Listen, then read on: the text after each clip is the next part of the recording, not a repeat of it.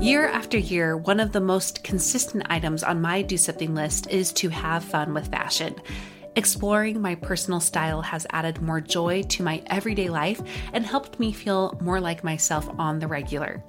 However, I have found that there are some brands I would love to explore more, but they are out of my typical price range. Or there's the it item that I would love to try out, but without the commitment of keeping it. Enter Armoire. With a clothing rental membership from Armoire, you can build the perfect wardrobe with brands that are high quality, unique, and recommended just for you. All you have to do is take a 5-minute style quiz and select items from your dynamic, personalized closet. The styles show up at your door in as little as 2 days. Then, when you're ready for new clothes, just swap them out for more new-to-you styles. I just did my quiz and have selected a few dresses for the summer from Boden, one of my favorite brands that I can't typically afford. And I also got a double-breasted black blazer from a new-to-me designer, a classic item that I have been on the hunt for but too scared to commit to until I know it's the one. For you expecting mamas, for those who are working or those who are style-obsessed, who want to switch out your wardrobe with quality pieces without the designer prices, check out this woman-owned company that has your style and your sustainability in mind. Right now, my listeners can give Armoire a try and get up to 50% off their first month. That's up to $125 off. Just visit armoire.style/progress. That's armoire.style. ARMOIRE.style/progress to get up to 50% off your first month and never worry about what to wear again. Try Armoire today. This episode is brought to you by Shopify.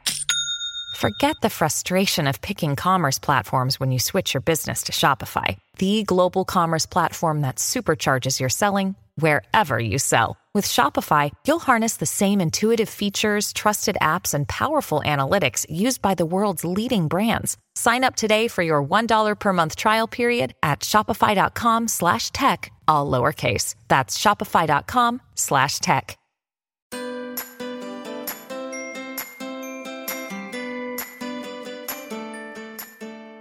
Welcome to About Progress, a podcast devoted to ordinary people who are striving to improve themselves, overcome obstacles, and make something special of their lives, all while maintaining a healthy balance.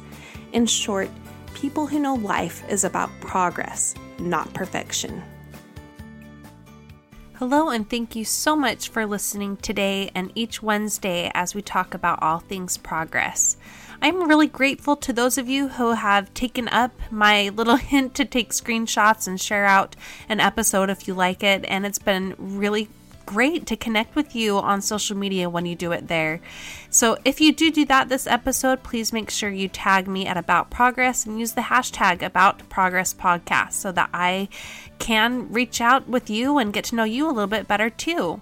And thanks to those who've also left reviews on iTunes. Those keep coming in bit by bit. It's been a little slower lately, which I totally get, but all the same, I really am grateful for the reviews and ratings that you leave there. I know this is a really busy time for everybody, so let me just get right to who you will be hearing from today.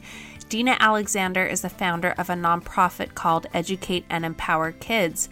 It's actually more about educating and empowering parents how to have tough conversations with their kids and actually parent in the digital age that we are in right now.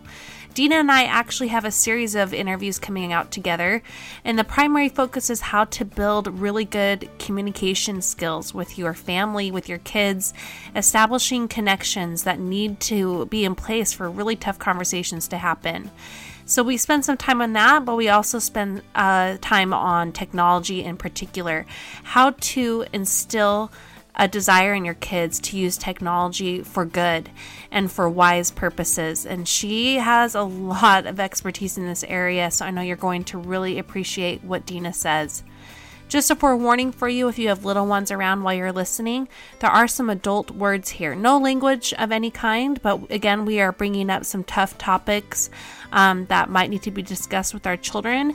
And there might be some words your little ones are just not prepared to hear yet. So just make sure you have your headphones in or listen on your own in case you're not ready to talk about certain things with your kids. Let's turn the time over to Dina. All right, I want to welcome Dina Alexander to the show. Hi, Dina.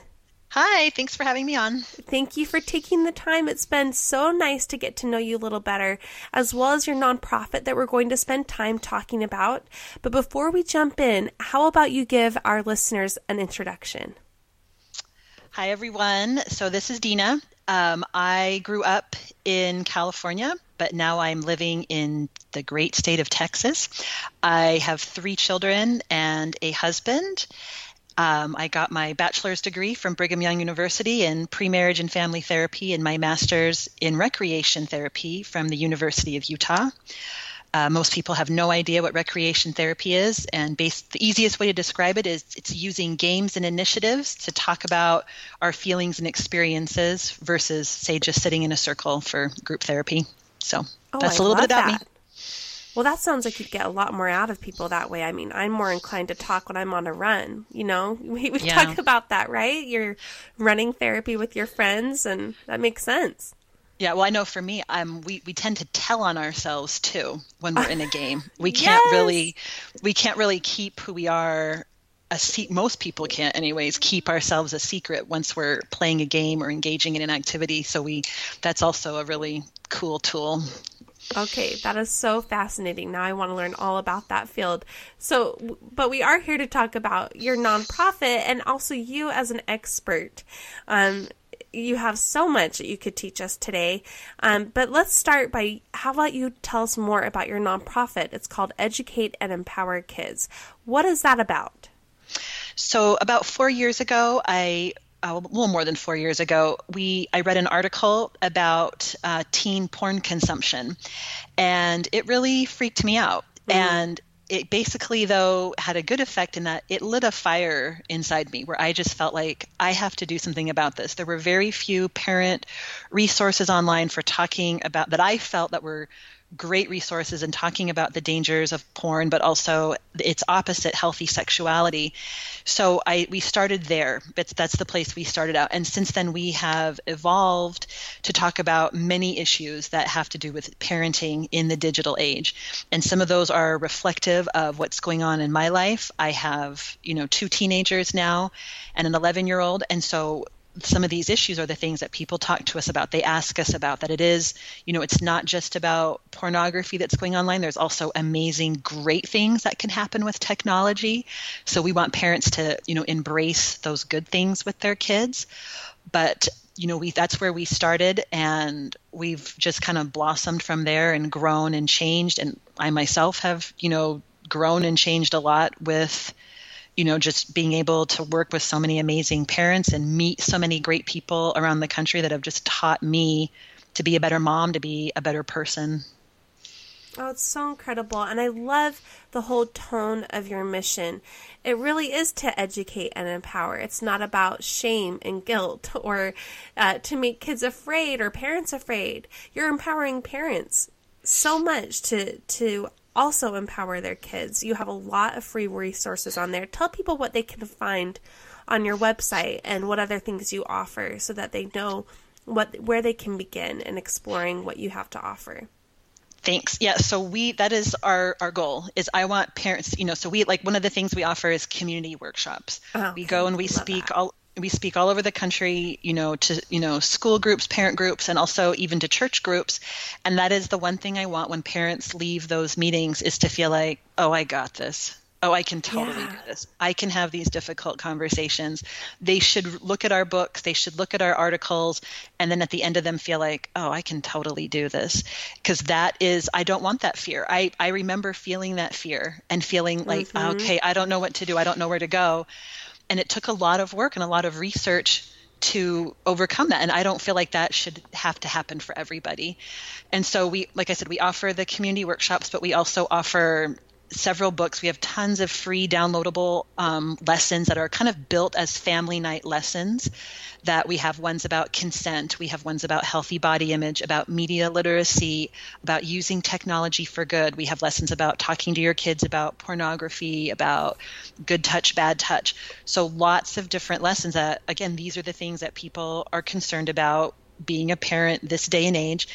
And so we have this great article series called Don't Freak Out. And so those I love that series. We actually talk about tough topics. We wrote, recently we published 2 articles about masturbation because nobody wants to talk to their kids about masturbation. There's so much shame and there's so much fear around it that hopefully we've broken it down into something simpler.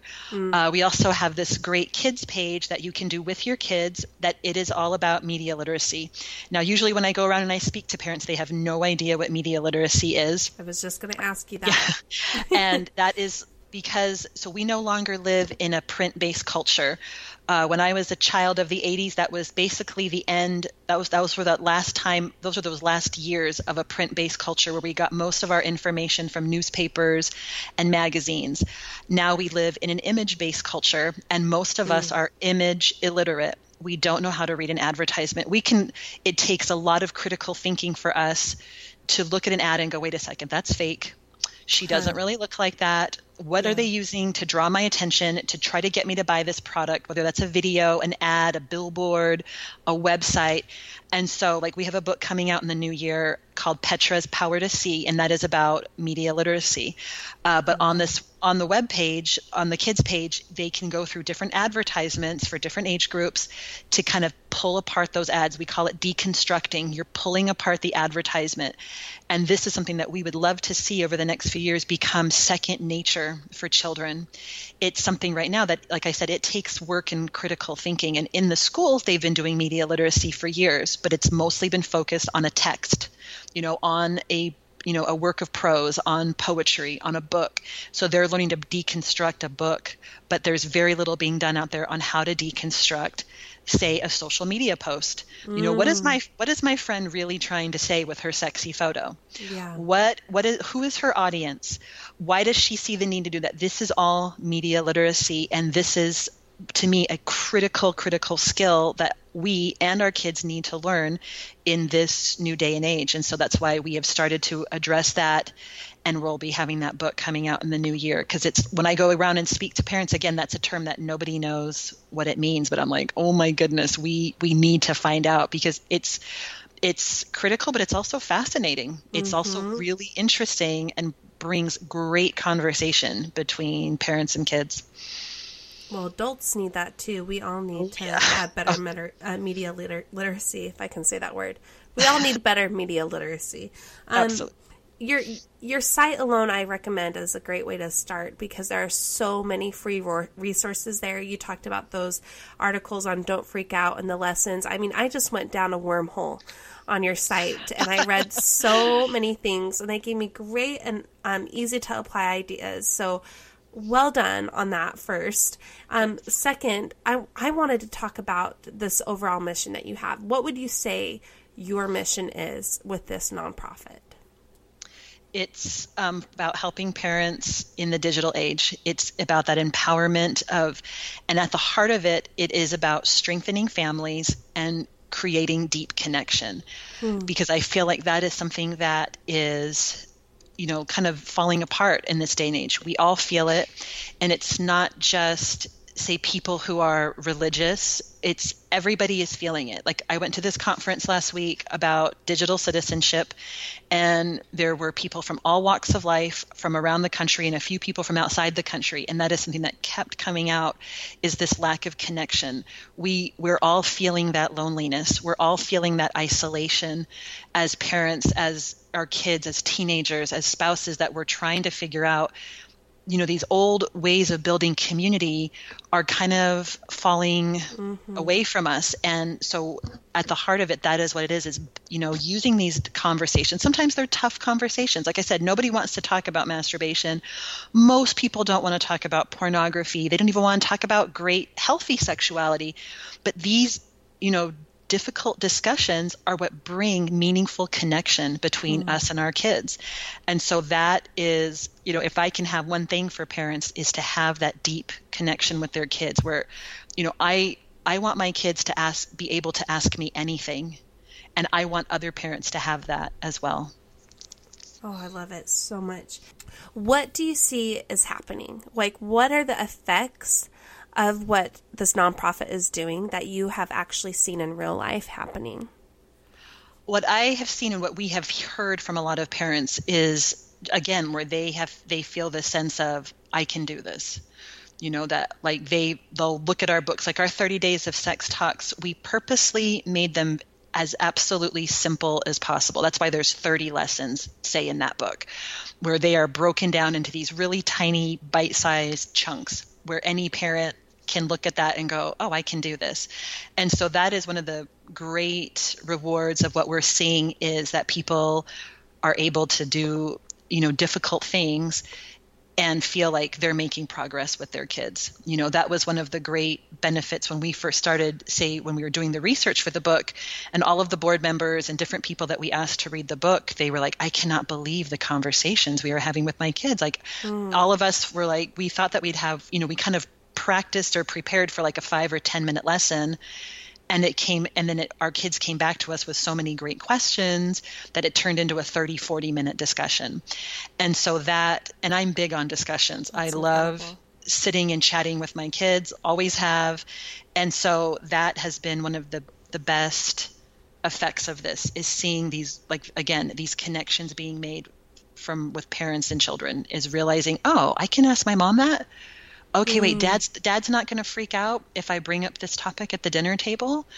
That it's okay for me to be curious, that we're seeing that these effects are happening within families, that, oh, okay, there's nothing wrong with me for wondering about that. It's natural for me, to want to know about sex. And it's like, yes. So those kinds of things of just, it's really helping to decrease shame in families. You and I, our parents were taught that you were supposed to use shame, that it was that a healthy dose of shame would prevent, unwanted pregnancies, or that would help a child, understand, say, the sacred nature of sex.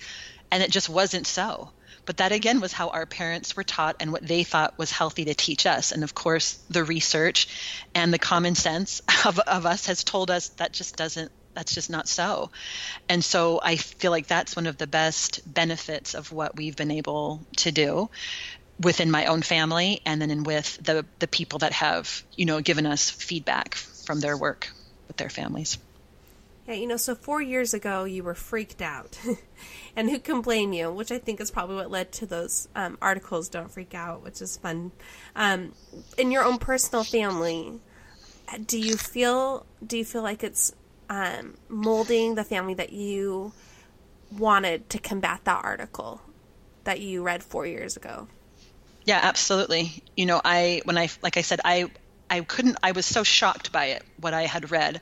It was so horrifying and sad to me. And I remember one of the things coming at the time, my daughter was in 7th or 8th grade. And I remember thinking, there will be nobody left for her. She will not be able to date anyone or marry anyone that's not either addicted or just has a very warped sense of sexuality.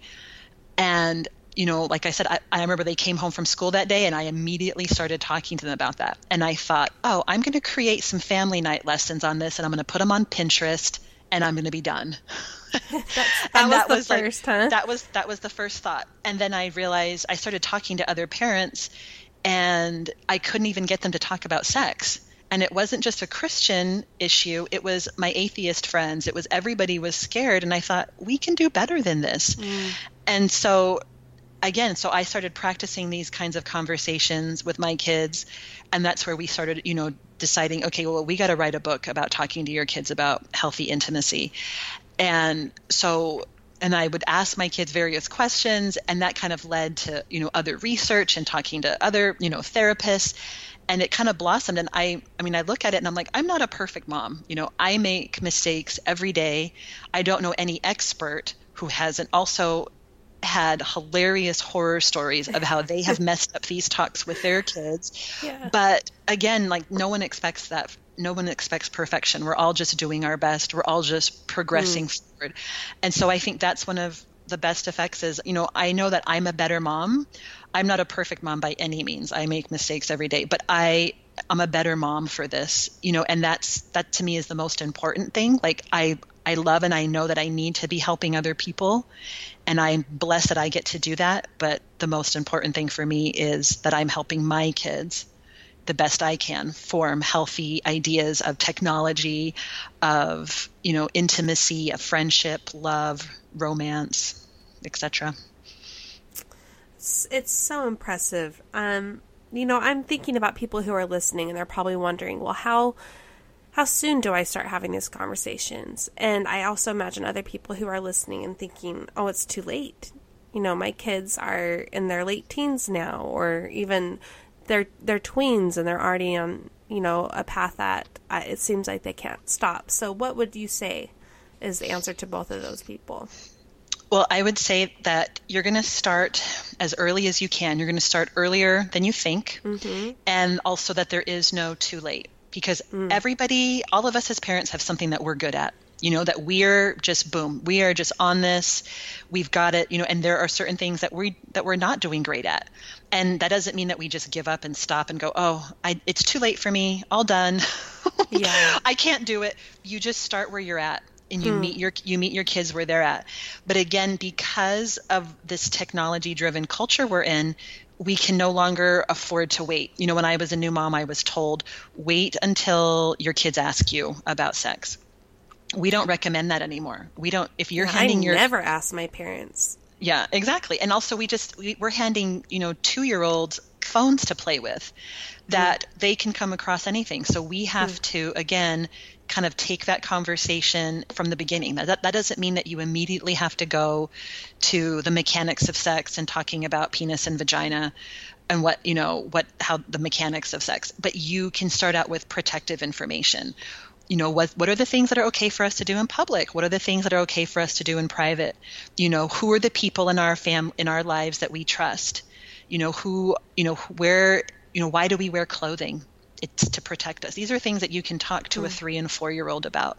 And you also need to talk about pornography, even at that young age, because they might be exposed to things from a very young age. And it doesn't have to be very explicit and scary. It's just, it can be as simple as, if you see something that makes you uncomfortable, you need to come and tell mom or dad right away.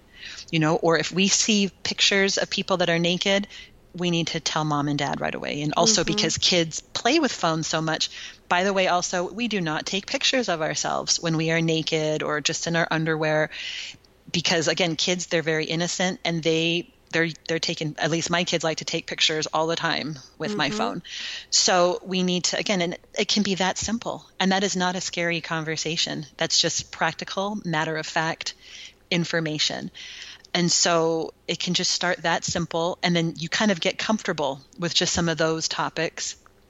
And then you add on from there. You just layer on from there. But even if you have a 12 or a 13-year-old that maybe you haven't spoken with about anything, you can start those conversations even there, finding out gently what they maybe already know and where you can go from there. And then again, it's about, the focus needs to be on intimacy. So we're, at school, most of our kids they're going to understand pregnancy and STDs. That's why those topics are at the very end of our 12 plus and our 8 to 11 book, because those are not as important for us as focusing on intimacy. That's why there's lessons in there about building a healthy relationship. That's a great place to start for parents who are feeling squeamish for any age group. Let's talk about what a healthy relationship looks like. Let's talk about what the ideal partner looks like. What do you want in a husband? What do you want in a wife?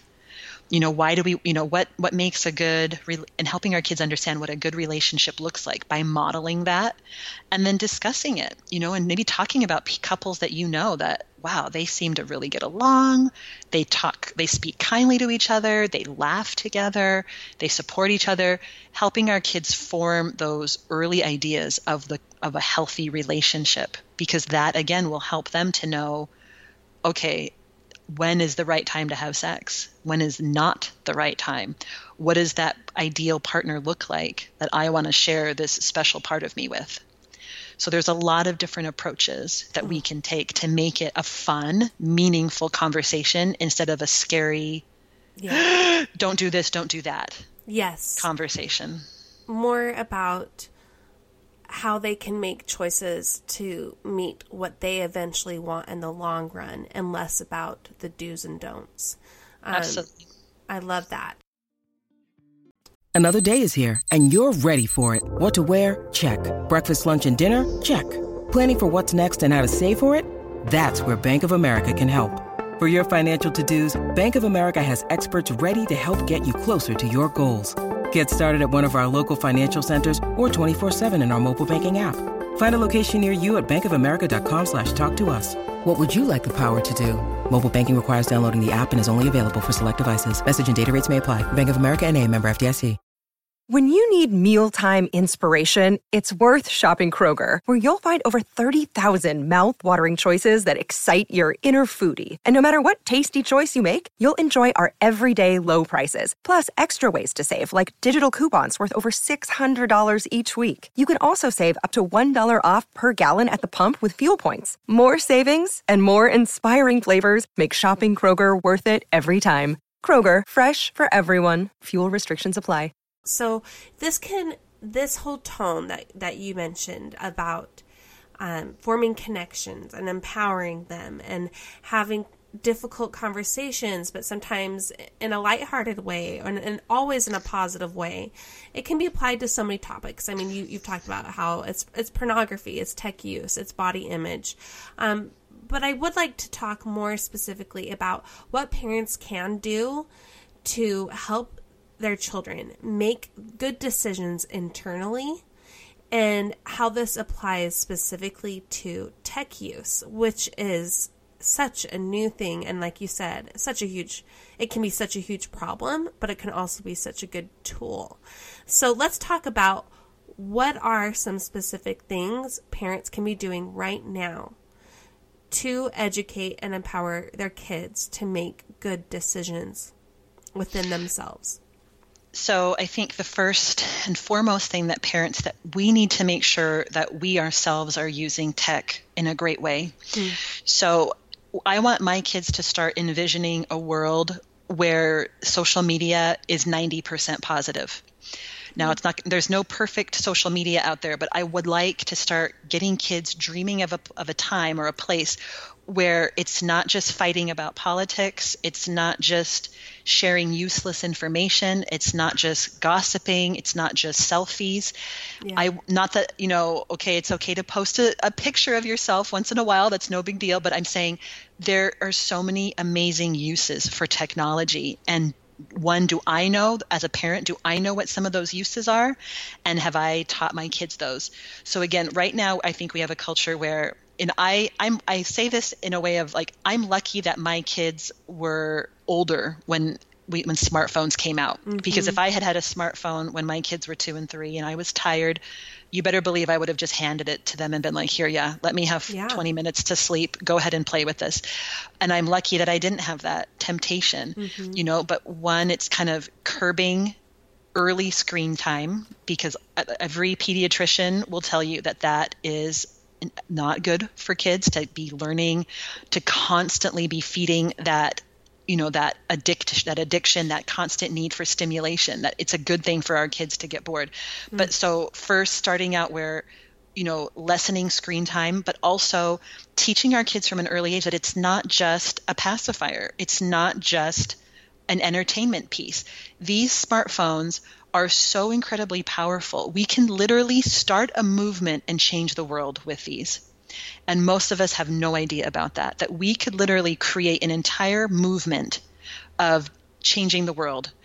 I can start a petition online. I can start sharing and tweeting constantly about a certain topic that is near and dear to my heart. Whether that's about motherhood, whether that's about feminism, whether that's about environmental issues, you can create so much on a smartphone.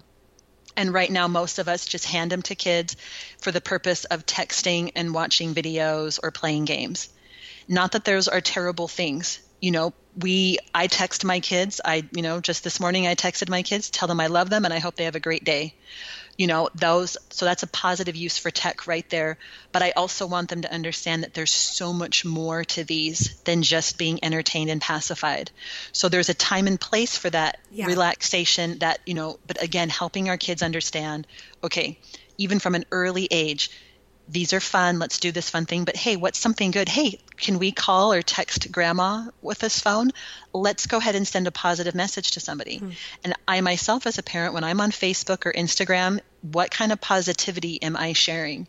Am I just liking everybody's, or am I going to maybe be a little more assertive and share, give somebody a sincere compliment?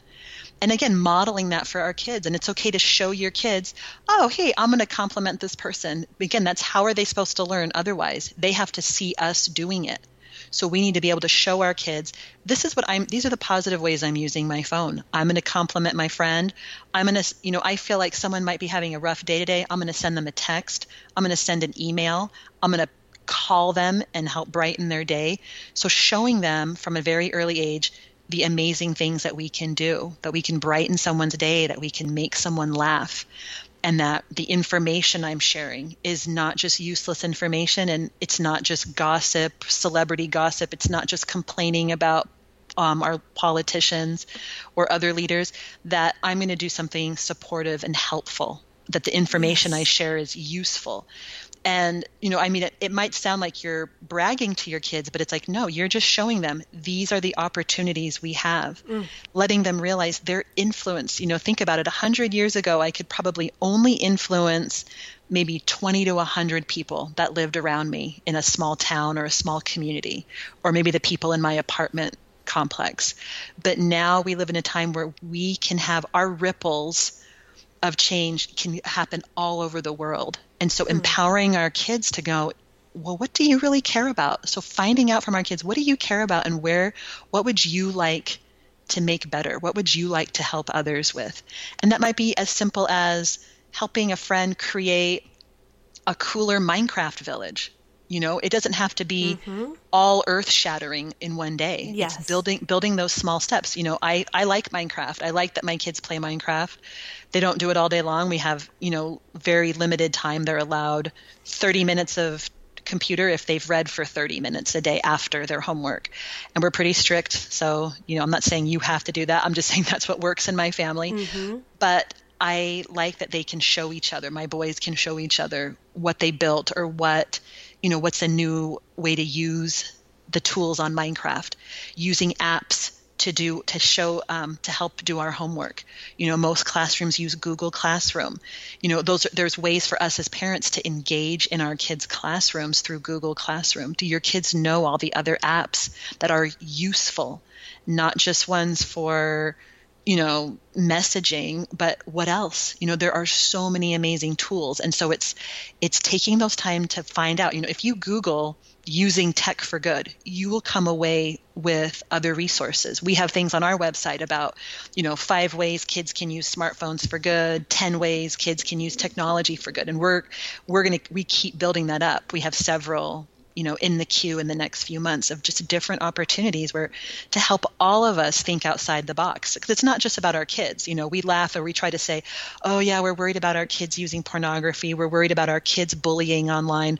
It's adults who are doing that too, though. Absolutely. Half of the bullying I see online is other adults just being very disrespectful to each other. And most of us have had something where we thought we were being funny, or we thought we were just responding to somebody, and maybe we were rude, and again, showing our kids, oh, this is also how you apologize online. Yes. This is how, how can we be authentic and be my real self? I'm not just going to show the pictures of when I'm having a perfect day, or I'm on a trip and there's a lake behind me, that I want people to know that my real life is the same as my online life, because that's also something new that's been discussed a lot in digital citizenship.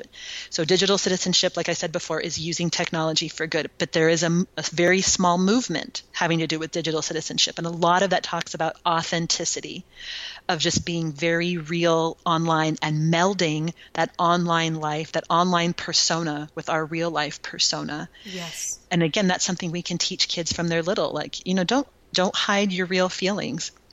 You can very kindly and very strongly, express your opinion. So again, modeling that and just practice is the best way, I think, to help empower our kids for this.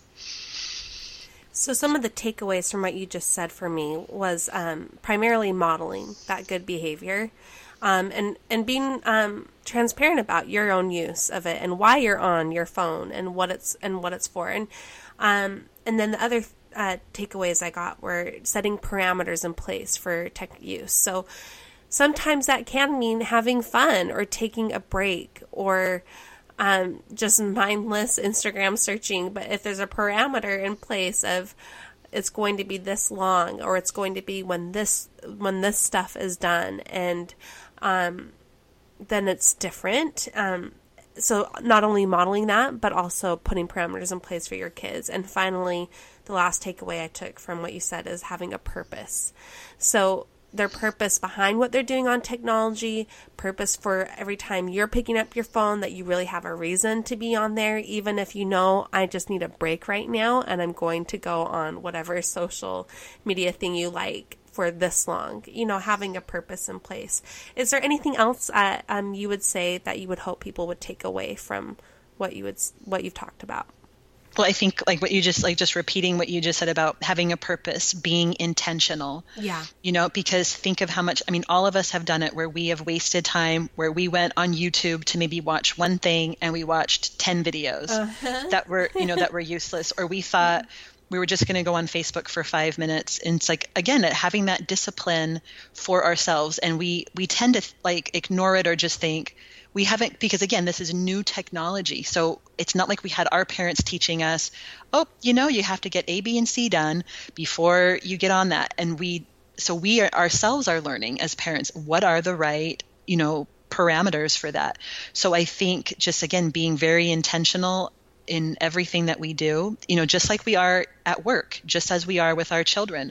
We're not just floating around doing whatever we want. We have rules. Think about it. When for health, for our physical health, for exercise, for eating, we have specific guidelines as to what we know is healthy to put into our bodies, what is not healthy. It is the same thing with technology, that there are limits and there are great things and there's junk food. And we need to kind of just, again, and it's something that we have to revisit. I think that's something else too, is, we revisit these conversations with our kids at least every 6 months.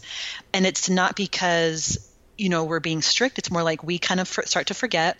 There becomes some new challenge because the technology is moving so quickly, right? Like my kids, basically, they need a smartphone in their classroom in high school, at the high school my kids go to. So that's basically why they have one. But there are things that come up. There's new apps that come out. There's a new friend that is texting my kid constantly that we have to kind of reestablish those rules. So it's a topic that we're going to revisit over and over again. And that was something I didn't know when my oldest was in middle school, but I had to learn that of, it's okay to just kind of to make new rules on this, because again, it's new technology and it's constantly evolving. So it's not and in the same thing with where you have one rule that worked for one child, it's not going to work for another child because they have a different personality, and so again, helping our kids understand the rules are not going to stay perfect because this technology is constantly changing, that we have to change our rules up for this sometimes. Oh, I do love that, because we have to do that with ourselves too. We ebb and flow with our good and bad habits with tech use, and so will our kids, and things just change so much.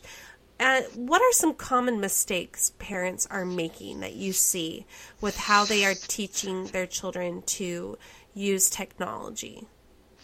So I think the tough things that we see are people who are either just giving their kids phones with no instructions and no monitoring. The technology on cell phone say monitoring and filtering is not perfect, but it's much better than it was even just 2 years ago. So there are a lot of great different filters out there that will help. To me, filtering, especially for younger kids, and I'm talking like 11, 12, 13, it's kind of like giving them a leg up. It's protecting them for things that their developing brains are not ready for. And it's not just porn, it's violence, it's other just snarky, mean stuff that it kind of helps filter some of that out until their brains are getting old enough to deal with some of that. So that is one issue that I see is people, because this, a phone is also, again, because of its potential for good, it also has a potential for bad, right? You can think of it as like, to me, giving your kid a smartphone without rules, without a cell phone contract, and without filtering is the same as giving your child a gun. Like you can literally you could damage and mentally and emotionally kill somebody with a phone. Yeah. So you need to be very wise in those discussions, and that's why you're going to revisit those discussions. But I think the other side of that are the people who have just decided, well, my kid will never have a smartphone, or my child will never go on social media. And that is also damaging. One, because most of our kids live on social media, just like you and I might have lived at the mall or lived at the football game Friday night. Our kids, a lot of them are living on phones and living on social media. So by doing that, you're basically asking them to commit social suicide sometimes if you're not going to. But also, I want my kids to make their mistakes while they are still living with me. So you want to give them some parameters, but you also want to give them the opportunity to make choices, to figure out, oh, that didn't really feel good when I said that mean thing to so-and-so. And you know what? Oops, I came across some websites that gave me some really icky feelings. And so, again, I want that to happen in my home. I'm not just going to, prevent everything. And then when they leave my house, they can buy whatever they want, including a cell phone and whatever social media. And they have had no practice at home.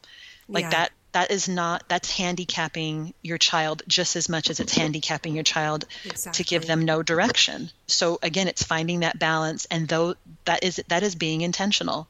When you think about, okay, what are we going to do with our phones? What are our family rules, that family standard? And this is something that you can create with your kids. I don't think it always works. I mean, when they're little, mom and dad are going to make those and give and help the kids understand those rules. But as they get older, a little more independent, again, 11, 12, 13, they need to have a say in that. They need to have a stake in that family mission, in that family tech use. And so you want to get their input and compromise and see what works for the family, because they're going to call you on stuff. Oh, well, you don't like me being on my phone? Hey, Mom, why are you on your phone? So again, creating that, what will work and what will balance with your family. Well, that has the empowerment piece to it. That those open conversations, deciding things together when it's the appropriate age, that empowers them to better abide by the standards that are put in place because they helped talk through them and decide them and own them. So I know some people are going to ask if you have some monitoring recommendations or filter recommendations when you are trying to give those tweens or younger teens some that leg up, as you said, as they are learning how to use phones on their own independently. So I'm kind of a cheapskate when it comes to monitoring and filtering. So that's good to hear, because I'm sure I'm going to be too. One thing I do like for the home is something called OpenDNS. So like the word open and then capital D, capital N, capital S. Okay. And that is something that happens it's a monitoring and filtering it's filtering at the router level in your home. I see. So anybody that uses your Wi-Fi, so even someone that comes to visit, every device comes under that umbrella. And we have been very happy with it. I think it filters YouTube pretty well. There's no perfect filter. So that's number one. That's, again, why we have to have these conversations with our kids, is because they're going to come across stuff that is, violent, pornographic, or just plain icky. So that's at the router level. At the device level, I have something that we use Net Nanny on our phones, but there's also something called Mama Bear is another good cell phone device filtering. There's also PC Pandora. So there's different ones, and some of them offer just filtering, but some of them offer monitoring as well, where they'll send you a notification if your child has attempted to go on like a bad website, or if they're trying to delete texts. There's some that will even report where you can look up every text they send. So again, that's up to you and your family, because again, every child is different. There's some kids who need very little of this, and there's some kids who need a lot of monitoring and filtering. And you will know that as your parent, as a parent, you will know which kids need a lot more guidance and which ones are that's just not their temptation. It's kind of like for me, like, I was not tempted by drugs and alcohol as a teenager. That just did nothing for me. I had other temptations. Yeah. If I had a smartphone, I have no idea how I would have been. I would have probably looked up every single thing ever, like, because I'm very curious. But so there's a lot of different ones. Covenant Eyes has a lot of people like Circle by Disney for their home devices. All of these cost money. Yeah. OpenDNS is free for at the router level. Does not do your phones. But there's K9 Web Protection. That one is also free. K9, like a dog, K-9 Web Protection. Okay. That one is also free. It's a little bit more cumbersome. When they're free, they're not going to be as easy to work with, but it's not so cumbersome that it's not worth trying.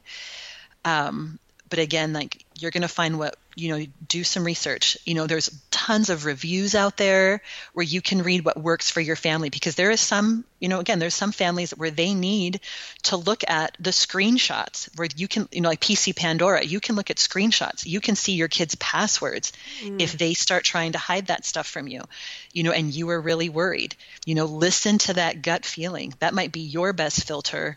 And teaching your kids that filter is, because I've had a lot of a lot of different filters, but it has sometimes been my gut feeling that has helped me go, let me go check the search history. Let me go see what this child is up to. So we have to listen to our own internal feelings, and again, teaching our kids how to self-monitor and to listen to their gut as well. When a friend tries to show them something, when somebody starts texting them in a way that they know is not quite right, all of us need to be listening to those instincts. And that's what I love about your mission. You have these tools, but your overarching purpose is to have those conversations with them. So you're not just putting these things in place, you're talking about them and you're modeling them. And I think that's so much better than like you said, those two alternatives, either doing nothing or doing way too much without it being something that's going to set them up for success. Yeah, we have to think about like what are the things that we learned? Like, I think of how many times did I have to show my child how to tie his shoes before he learned? I didn't just throw a pair of shoes at him and go, here you go, wear these and tie them, will ya? Yeah, good luck.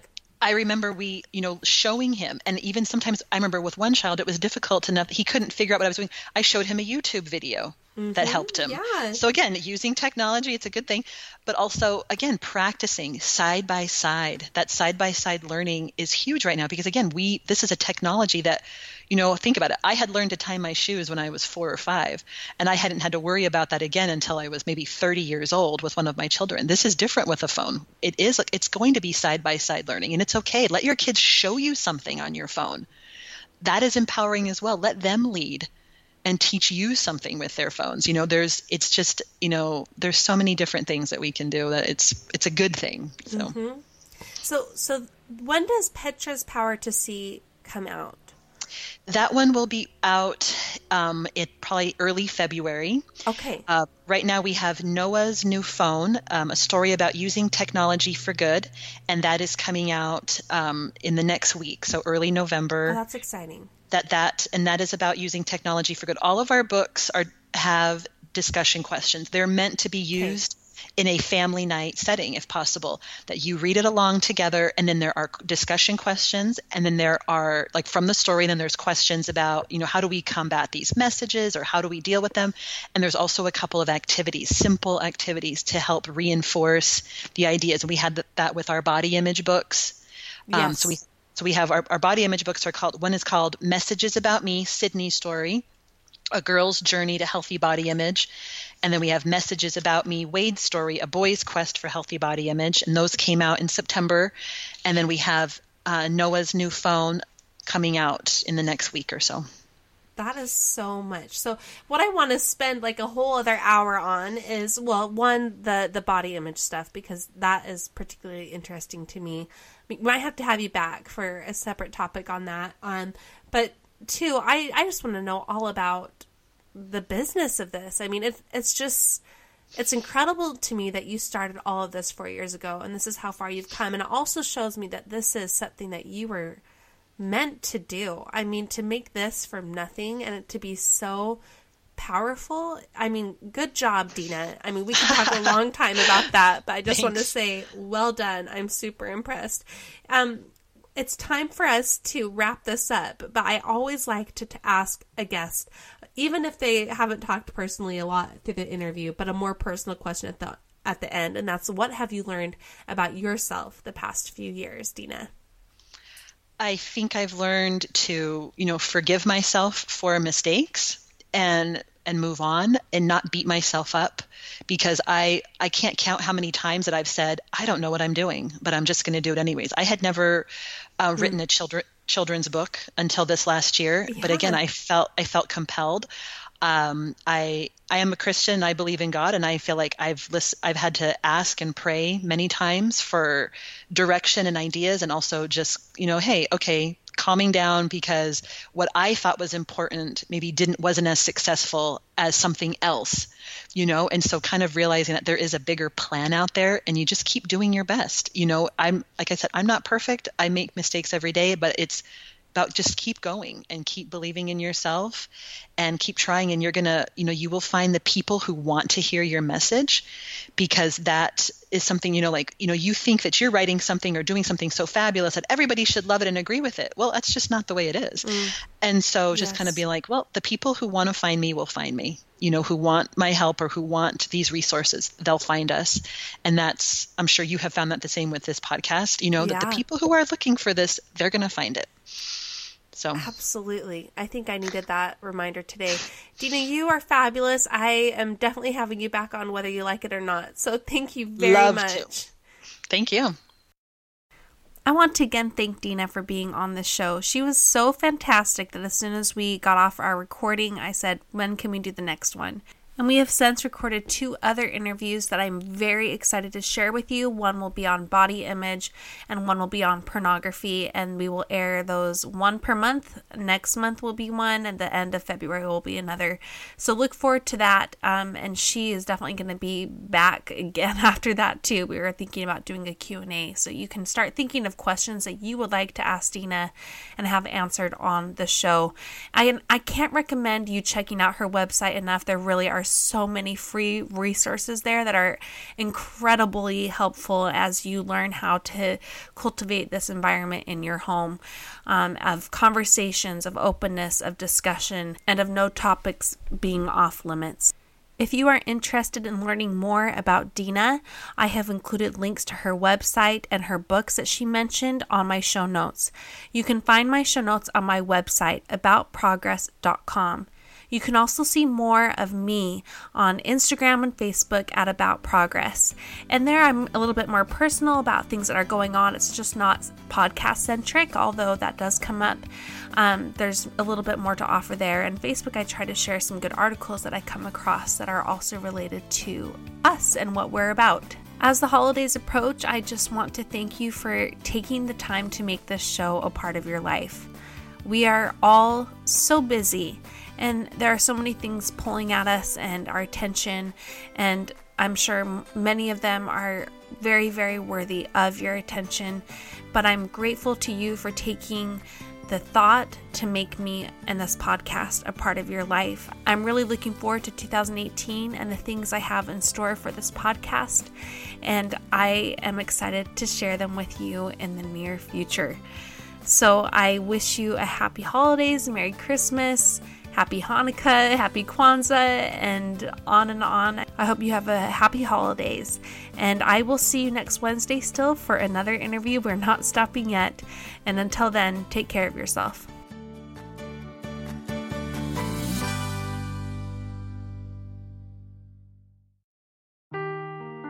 Seeking the truth never gets old. Introducing June's Journey, the free-to-play mobile game that will immerse you in a thrilling murder mystery.